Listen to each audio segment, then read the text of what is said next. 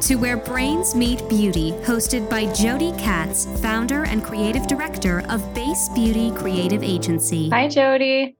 Hello, Eleni. Great to see you. Great to see you too. How are you? I am good. I find the timing of recording this intro for Ian's episode really interesting because today is actually his birthday. Oh my gosh, that's amazing. Happy birthday. By the time you hear this, Ian, happy belated birthday. Well, today we are finishing our artistry and influencing theme with, of course, Ian Michael Crumm. And he is a celebrity esthetician and a co-host of the BeautyCurious podcast. And we've actually had the privilege of working with Ian for years now, kind of watching his influencer journey through different partnerships we've done with our clients at Base Beauty and different events we've been at together. So I'm really excited for this story. I know Ian also mentions in the episode that he grew up in Pennsylvania, and that's where I'm from. Jody, have you had any recent trips to the Keystone State? In fact, I have. I did go to college there, and Eleni and I went to the same school, albeit at different times.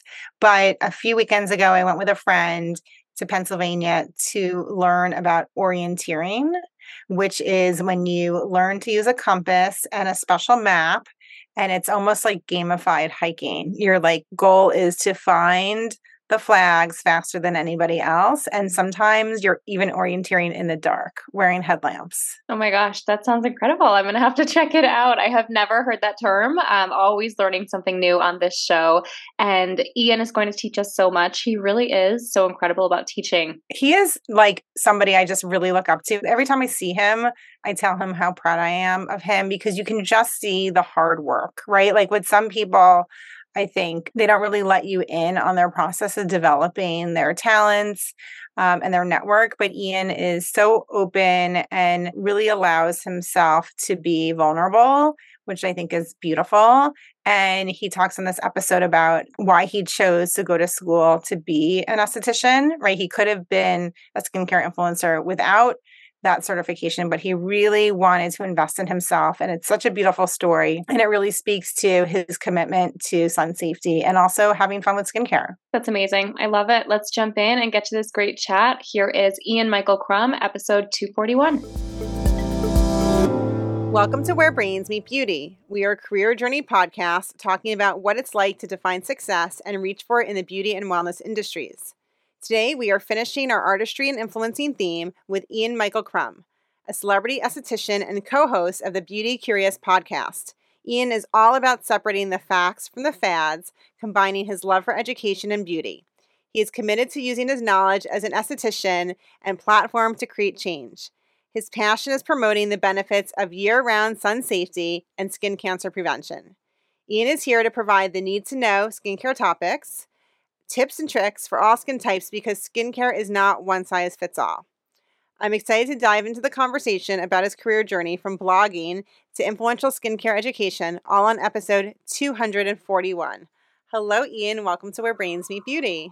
Hi, Jody. Thank you for having me. So we get to see each other a lot, which makes me very happy. Me too. I just saw you the other week at the WWD forum. Yep. Full disclosure, my team works with Ian. They adore Ian. They're friends with Ian. Everybody loves Ian. So we talk and get to see and spend time with Ian quite a bit. And I'm so happy to have you on the show. And you are a podcaster now. So this is super cool to have you on my show. I want to know what you're noticing is different in the way that we're recording today versus what you've been doing. So I have BeautyCurious podcast, which I launched, as you know, with Dr. Elise Love. She's a dermatologist in New York. We both have pretty crazy schedules, and we knew going into this project together that it would flop if we didn't have a lot of people helping us. So we brought on a production company to help us with editing, and we go to their studio normally and record. They're near Bryant Park, so we meet up and record in studio. So yeah, I haven't done a podcast live on Instagram before, but I'm always down to try new things. Well, we used to record in person before COVID, which I loved. And then, of course, we moved to doing it remotely. And then I started to love that too. Obviously, it's cool to be in front of people, but it just made scheduling so much easier. Yeah. Right? To do it remote? Yeah. I mean, we might start doing it remote eventually, but since it is a new venture, we've enjoyed getting together in person and having that rapport, especially having two co-hosts, kind of giving each other like the look, like, are you going to talk next? Am I going to talk next? Just so we don't sound clunky. But it's been a really fun process. I'm so proud of you for starting that. And you have so many incredible initiatives. We'll get to many of them. So let's start in the very, very, very beginning, though, Ian. This is a career journey show. And for a lot of us, we get ambitious very young. So when you were like 10, 11 years old, what did you want to be when you grew up? My earliest career ambition was to be a chef. I found creativity in cooking kind of therapeutic as well. So I wanted to be a chef. Everyone in my family knew anytime someone would get me a present, for a holiday or whatnot, it would be something kitchen related. My parents got me a KitchenAid mixer once, and I was just obsessed with cooking. So I actually went to a few culinary classes with my mom when I was younger, and I wanted to do that for, probably like 6 years. And then realized, I really love cooking, so maybe I shouldn't spoil it. And I didn't want to work really weird, long hours. Now I work weird, long hours all the time, but that was my first career ambition, was to be a chef. Okay, so from chef to SD and influencer, this feels like a big leap, big jump. How did you get from that passion to what you're doing now? Basically, I got into skin when I was in high school. I had mild acne. Not, anything crazy, but I did have some, and I was always very meticulous. Like, I was the kid that my mom has always taken amazing care of me, but, I'd be like, oh, Mom, can I go get a pedicure with you? Can I get my hair cut? It's looking like a little shabby. I was just very to the T with things. So when I started, I noticed there was a couple bumps around my eye, actually, like down here, which ended up being milia. I had no clue what milia was at the time.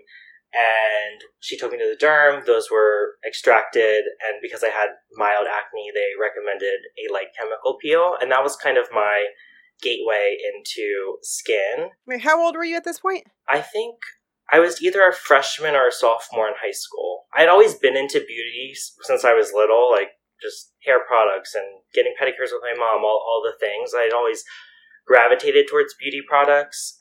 But in terms of the skin itself, that was my gateway. And shortly after, I subscribed to one of the dermatologist journals somehow. I must have been searching online. I'm not sure. My mom was like, what did you subscribe to?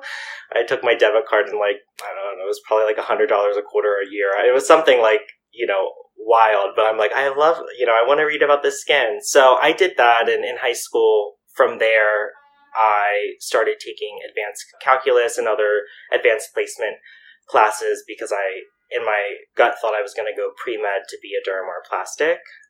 And then through a conversation with my great aunt, realized that I can sit still if I need to, but I like to not sit still. And I just came to this realization that if I were to do med school, I might drive myself a little crazy, and I didn't want to be in an office forever. Now, there's derm influencers, and the whole industry has been fastly evolving, but probably 16, maybe even 17 years ago, that wasn't a reality. So I didn't do that, and I ended up through a conversation with my grandmother, who I'm very close to. Anyone that follows me likely knows that, and knows that I call her Glammy because she's so glamorous. Through a conversation with Glammy, she recommended I go in for communications, specifically PR. So I ended up going for communications and marketing, but through being in college, fell into the blog world. So let's continue on. I want to shout out to Glammy because it is so amazing that a young person is going to take advice from someone who has a lot of wisdom. Sometimes as young people, we don't take the advice from the people who actually have the wisdom. So kudos to you, Ian, for actually paying attention there. Thank you. It's really beautiful because people who have lived a lot have a lot to offer us. Absolutely. She's very close. We're very close. So the world of influencing when you were in college was blogging and vlogging, right? So where did you start? Yeah, so I started blogging in high school. My friend from high school, Jordan, she was taking a photography class. We both were also taking a few art classes. And she got assigned some photography assignment, and she asked me to model for her. So I did. And then we started having so much fun with that. We started doing just fashion shoots on the side, like on weekends, just because it was a creative outlet. And I've always also have loved clothes since I was younger. So we started doing fashion shoots together and started a throwback Tumblr page together in high school. and did that, I think, basically our last year of high school, maybe a part of our junior year. And so I was kind of used to posting and, back then MySpace, Facebook, I was used to being on social media. So when I moved from York, Pennsylvania to Philadelphia, I went to Drexel University. When I moved, I started my personal blog website almost immediately. Drexel's very career-oriented, and like semester one, we were in our co-op internship 101 class, and they were like, get on LinkedIn. So I got on LinkedIn and was always on social in high school, so it was kind of a fun new venture being on a professional social media.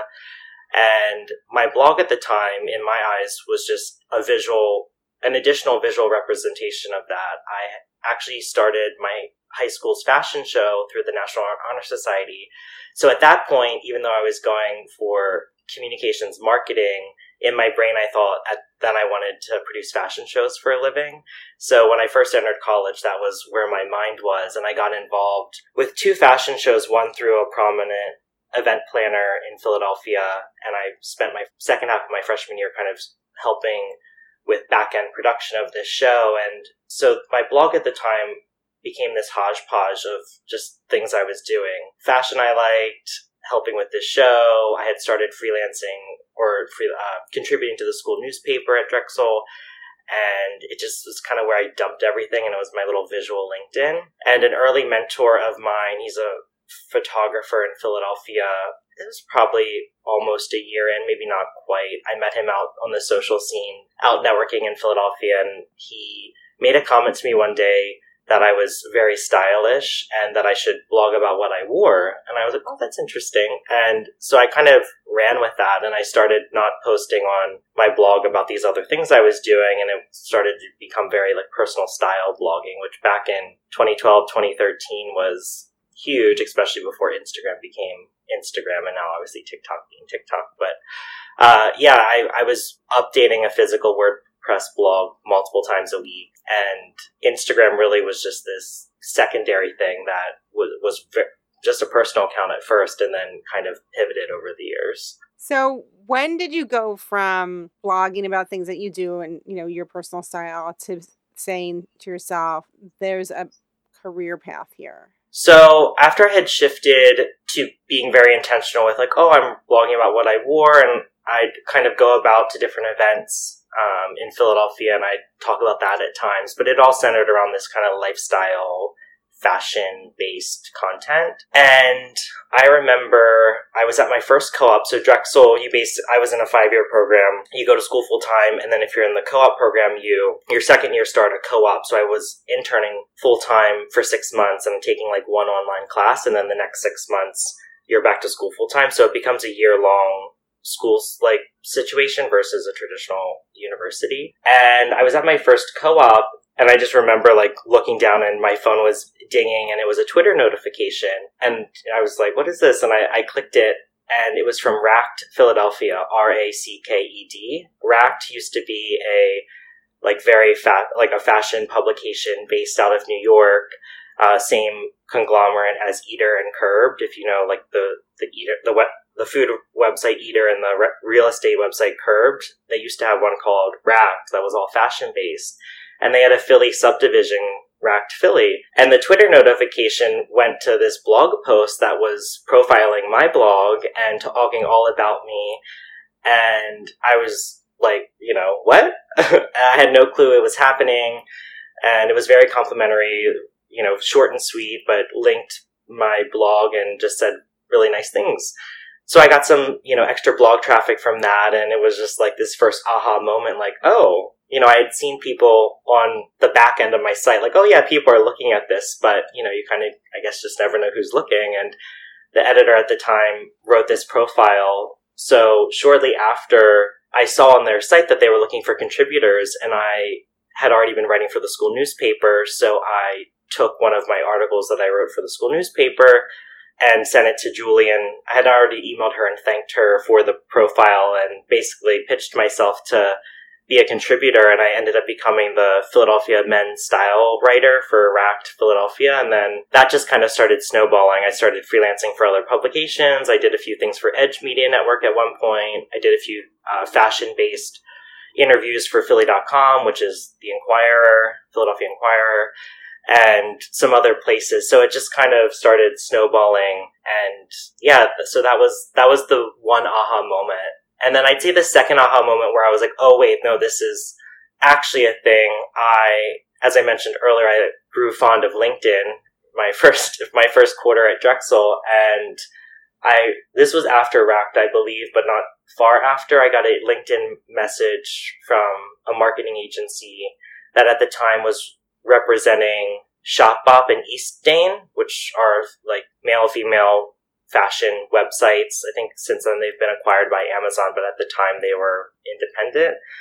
And they ran their banner advertising for those websites, and they asked me to join their Eastdane banner advertising program. So they became my first advertiser on my site. And then that was truly the aha moment where I was like, oh, wait, okay. I mean, I wasn't making much money, but it was, a couple dollars here, a couple dollars there. And it was essentially like a retainer that I got put on for, I think it ended up being a few years that program ran. So those were the two moments where I was like, oh, this is a thing happening. So social media was so simple back then. Now it's so complex. So if we fast forward from that moment where you're really driving your growth because of the focus of your content, right, and being, recognized for it, to the complexities of what you do now, it's like a completely another life. Yeah, very different. Very different.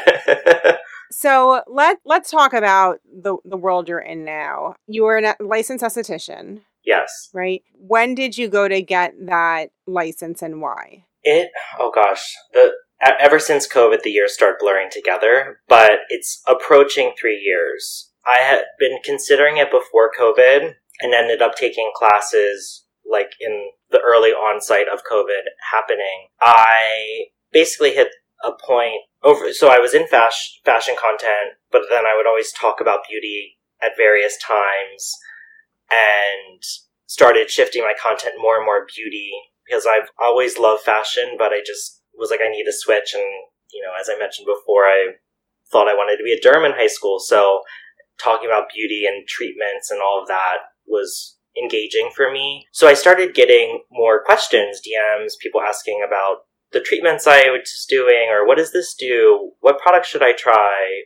What can help me with my acne? And just standard skincare questions that we all get and see on the internet. And I got to this point after being in content for so long that I think I've always tried to have myself well read. I used to subscribe to that derm journal in high school and would read other posts and have asked dermatologists for years now their opinions on different topics. So I never thought that I was replying with incorrect information to people, but I started just to feel a little uneasy, like, oh, I don't know, maybe I need a credential for this. So that's really what prompted getting my aesthetics license. And when I started the process, I didn't actually think I would practice at all because it was just me giving myself some comfort in, all these, people asking for various tips and not wanting to direct them in the wrong way. But through that process, I really grew to like treatments. For me, it's this whole therapeutic energy exchange. It's a very intimate experience. I mean, more so than a massage. You're physically touching all over someone's face.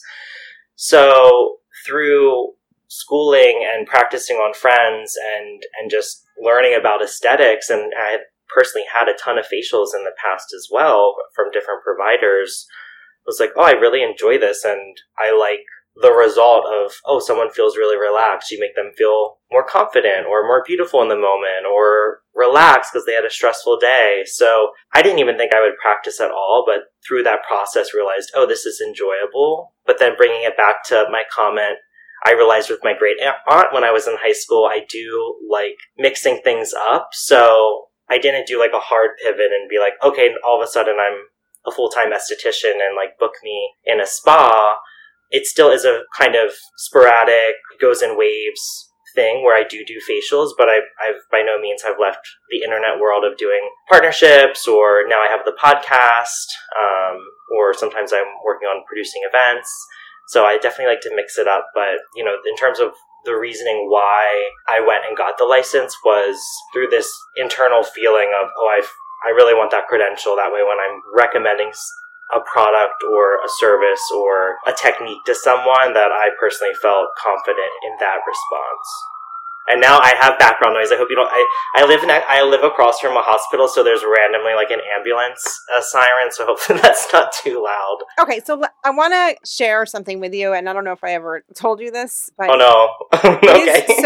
It is so amazing that you took the time to get your esthetician license. Like, I understand that your desire was to just make sure you're answering the questions right and to serve your fans well, but what it's allowed you to do in your career is, as an influencer, is beyond what you could have been doing if you didn't have this license. And I'm sure you know that because you see it in other creators, right? There's the creators who are, what we call them, consumer influencers, and then there's the professionals. And as someone who works with brands all the time, like, the voice of the professional is so important. So I'm so proud of you for having that instinct. And I know it takes a lot of time and money to get that license, but that was a real investment in your future. Thank you. I appreciate that. Yeah, I mean, ever since the last 2-3 years have been different than pre-license, and yeah, it's been an exciting journey thus far. So I'm really glad that I did that as well, because I think, if you're not challenging yourself, it can get pretty boring. This isn't confirmed, but I started looking at classes because I'm in the weeds with like reading cosmetic labels and asking cosmetic chemist friends about ingredients and questions. So, my next kind of thought is, oh, maybe I need to take a chemistry, like a new chemistry class, a cosmetic chemistry class, and see like where I can challenge myself. But anyway, I digress. Yeah, I love this investment in yourself, Ian, because as we all know, there's so much garbage out there. Social media is a great place if you want to spread garbage around. So a lot of misinformation, a lot of people doing foolish things and just thinking that it's okay because they see it online. So to be part of the squad of experts trying to bust those myths and lies, whatever it takes, I encourage you to do it because it will be worth the effort in the end for sure. Even though I would imagine a chemistry class or classes would be brutal. I think I'm just gonna take one. I can't do a whole degree. Just an overview of some sorts.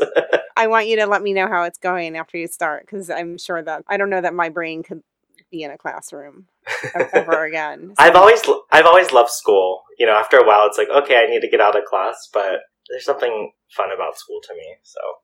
Okay, let's talk about life as an influencer, right? You have a career, you're your own boss, you hire people to support you in the content creation. You can't just do it alone. So this is a real job. This isn't a hobby. So can you actually just give us a sense of what a day in your life is like? Yeah, I get asked this question quite a lot. And my normal response is it depends on the week. Last week was really hectic. It was last week. I saw you at the WWD forum and, spoke there with LTMD. And then the next day I was doing facials with beauty editors. And in between that was editing podcast content. So it definitely depends on the week. Thankfully this week is a little lighter so I can recoup from the craziness of last week. But on a given day, every single day, and even on weekends sometimes, I'm talking with my managers. I'm with a management company, Friends with Benefits. My friend Morgan started it a few years ago. We actually know each other from high school, so she knows me very well. And her business partner, Katie, who I know you know, Katie, I speak with both of them every day just about strategy to what projects do we have going on, what deliverables or, things do they need from me. And it took me a really long time to get in a TikTok groove, but I've been posting daily for 2 months now. So at some point during the day, I'm filming something for TikTok because I'm really trying to be consistent there. But it's a mix of filming, ideating content. If I'm having a facial day, I might be doing back-to-back facials with a brand for editors, or I might have a private client and need to go to their house or travel. I do travel with a few clients for projects. So it is a tricky question, but definitely filming for TikTok, definitely talking to my managers, and my brain gets a lot of creative ideas every single day. So trying to keep myself in check with what deserves time and what needs to get written in a book and kind of sit there for a while because I've found myself, I'm getting better at it. I found myself certain years, especially like 5 years ago, where I'd have all these ideas and kind of start little projects and then kind of be like, oh, what's the point of that? Or how does this fit with that? Ever since getting my license, I've really made sun safety and skin cancer prevention part of my platform. My grandmother, Glammy, almost died from melanoma years ago, so I've been very cognizant of skin cancer since I was younger, and after getting my license, I joined the Skin Cancer Foundation Gala Committee, and, so now I kind of look at a lot of projects through that lens. There's a few other lenses that I look at: skin cancer, talking kind to yourself, and this idea of just like aging gracefully.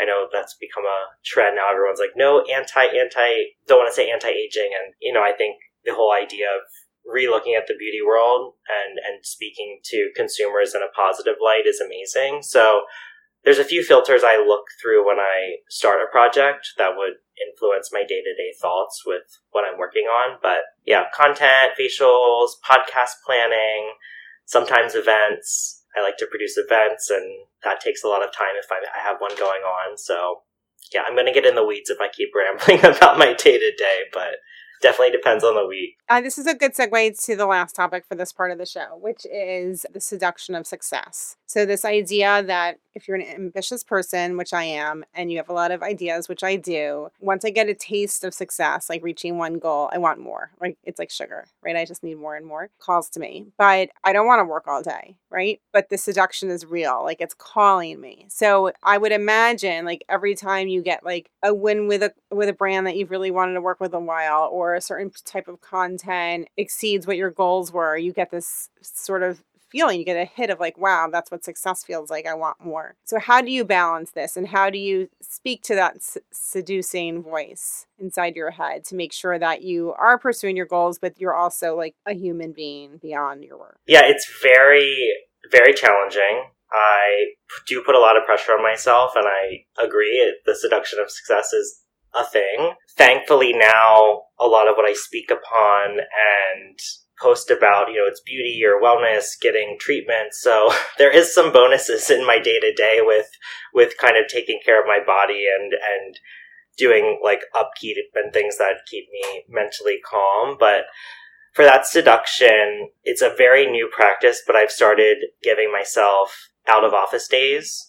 If you have a 9 to 5, you get however many vacation days or sick days. When you own your own business, you have to give them to yourself. And for years, I never did that. Obviously, you'd hit a day where you're like, oh.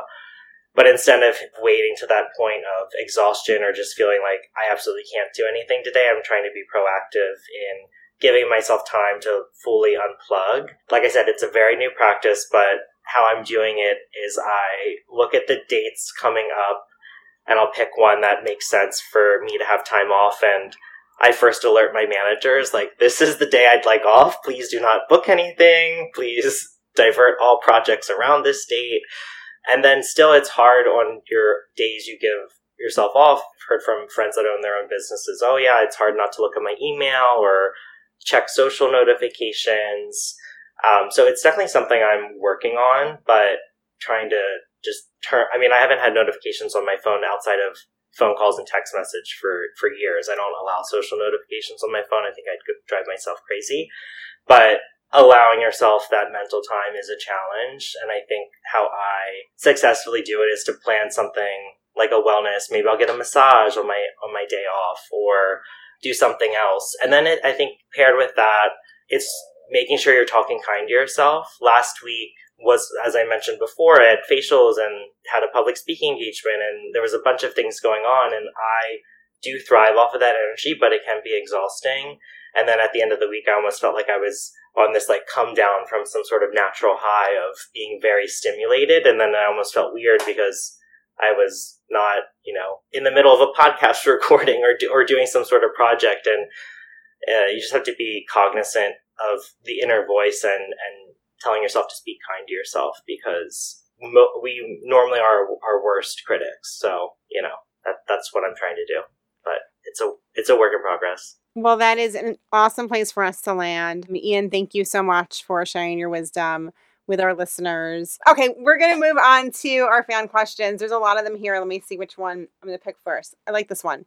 Gifting ideas for the holidays, Ian. What skincare tools do you think are really giftable? So there's this new tool that I've started using called the Omni Hurea. It's a gold-plated facial gua sha, but it has the way it's shaped, it has a ball on the end, so you can kind of get in there and roll the eyes with it. So yeah, I really like that tool. I've been testing it and using it in some of my facials, and it's gold-plated, so it looks really bougie. So it's kind of something that, okay, you might not buy yourself, but for the holidays, for a gift, it's a fun thing to receive for sure. Is that a tool with a battery, or it's just all... No. Oh, it's just using your hands. Yep. Got it. And it comes in a beautiful wrapping, so it's gift bag ready. If you want to get it and throw it in a gift bag with some tissue, it'll look really chic. Oh, that's a good idea. Okay, I love that. Let's talk about a Goop product. Can you gift skincare to somebody? Wait, a Goop product? Not Goop the brand. I mean, a jar of product or, cream, Goop. You can gift a tool, because I feel that's for any skin type, but can you gift, something that's a jar of cream or something that's topical? I think if you know the person and you know their skin, you could. It gets a little intricate to do that. Body products are great. Most body products are pretty universal. There's this new dermal serum by Protégère that I really like. It's just a really lightweight serum.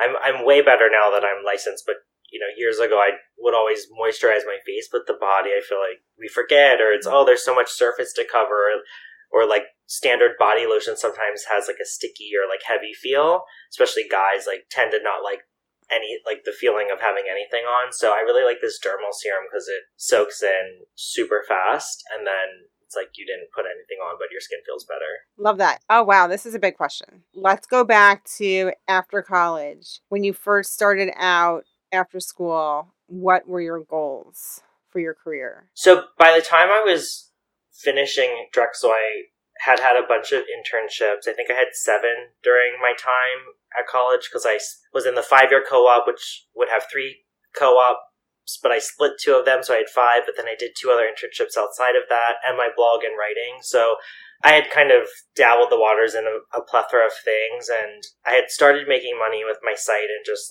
social media and freelance projects. So I came to this point of, okay, yeah, what do? Do I try to keep all this going but go get a full-time job? I was essentially making enough to get by, but I wasn't having too much extra, and I told myself, keep going. And I definitely had moments of, what is happening? What am I doing? It was very like this for a while, and I was still living in Philadelphia.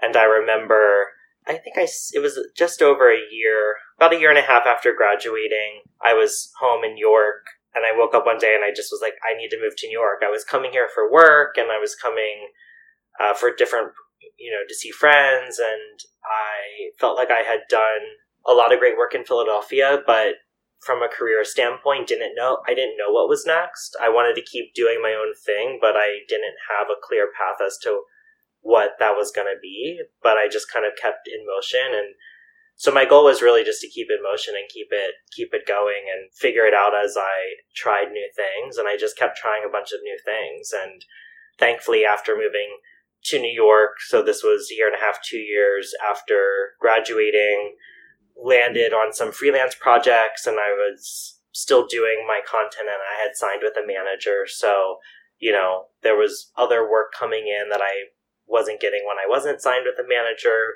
but I also found this one freelance project that gave me some security. It wasn't a full paycheck, but it was okay, I'm good. I can keep this going. So yeah, it was definitely let me see where this goes. But my goal was, let's keep going and see where this goes. I love that. Oh my God. Yeah. That's such a great thought, right? You just put your head down and keep going. Okay. Last question. You probably get this question all the time. I don't know if you can answer this. Can you pick one favorite sunscreen? Oh, okay. I was like, is she going to say what's my skincare routine? And then I was going to be like, right. oh my God. We don't have 40 minutes, Ian. So. I know.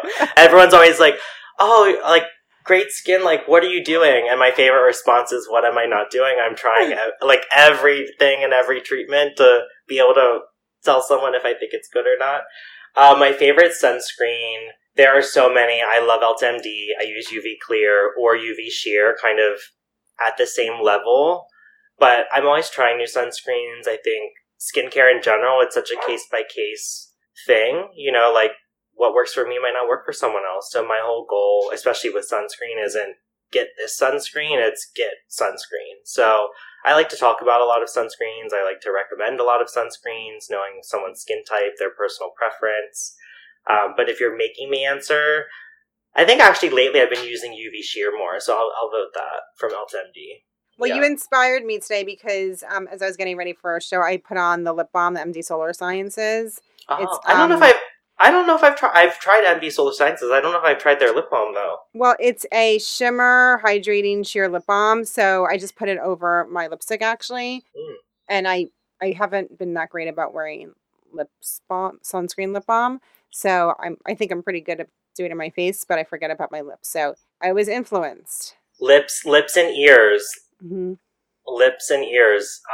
So many derm friends have said they removed melanoma, like skin cancers from inside of the ears, especially on guys, because you think even if you're putting sunscreen on your face, so many people don't touch their ears. So I always say after you apply your sunscreen, for anyone listening, the remnants on your fingertips, gently go in your ear and dab and like literally go in there. Don't shove it in, but put the remnants on your ear. You'll thank yourself years down the line. I love it. And that's a great way for us to conclude. Thank you so much to Ian Crumm. Thank you, Jody. Episode 241 of our podcast. I'm so honored. I had a great time. I'm like, how is it over already? Let's keep going. It goes by fast. And for everyone else, thank you so much for listening in. If you like this episode, please rate and review. As always, make sure you're following us on your favorite podcast platform and Instagram to stay up to date on upcoming episodes and all the fun we have along the way. Ian, a pleasure, as always, to hang out with you. I hope to see you in real life soon. Thank you, Jody. Thank you, everybody. See you soon. Bye, everyone. Thanks for listening to Where Brains Meet Beauty with Jody Katz. Tune in again for more authentic conversations with beauty leaders.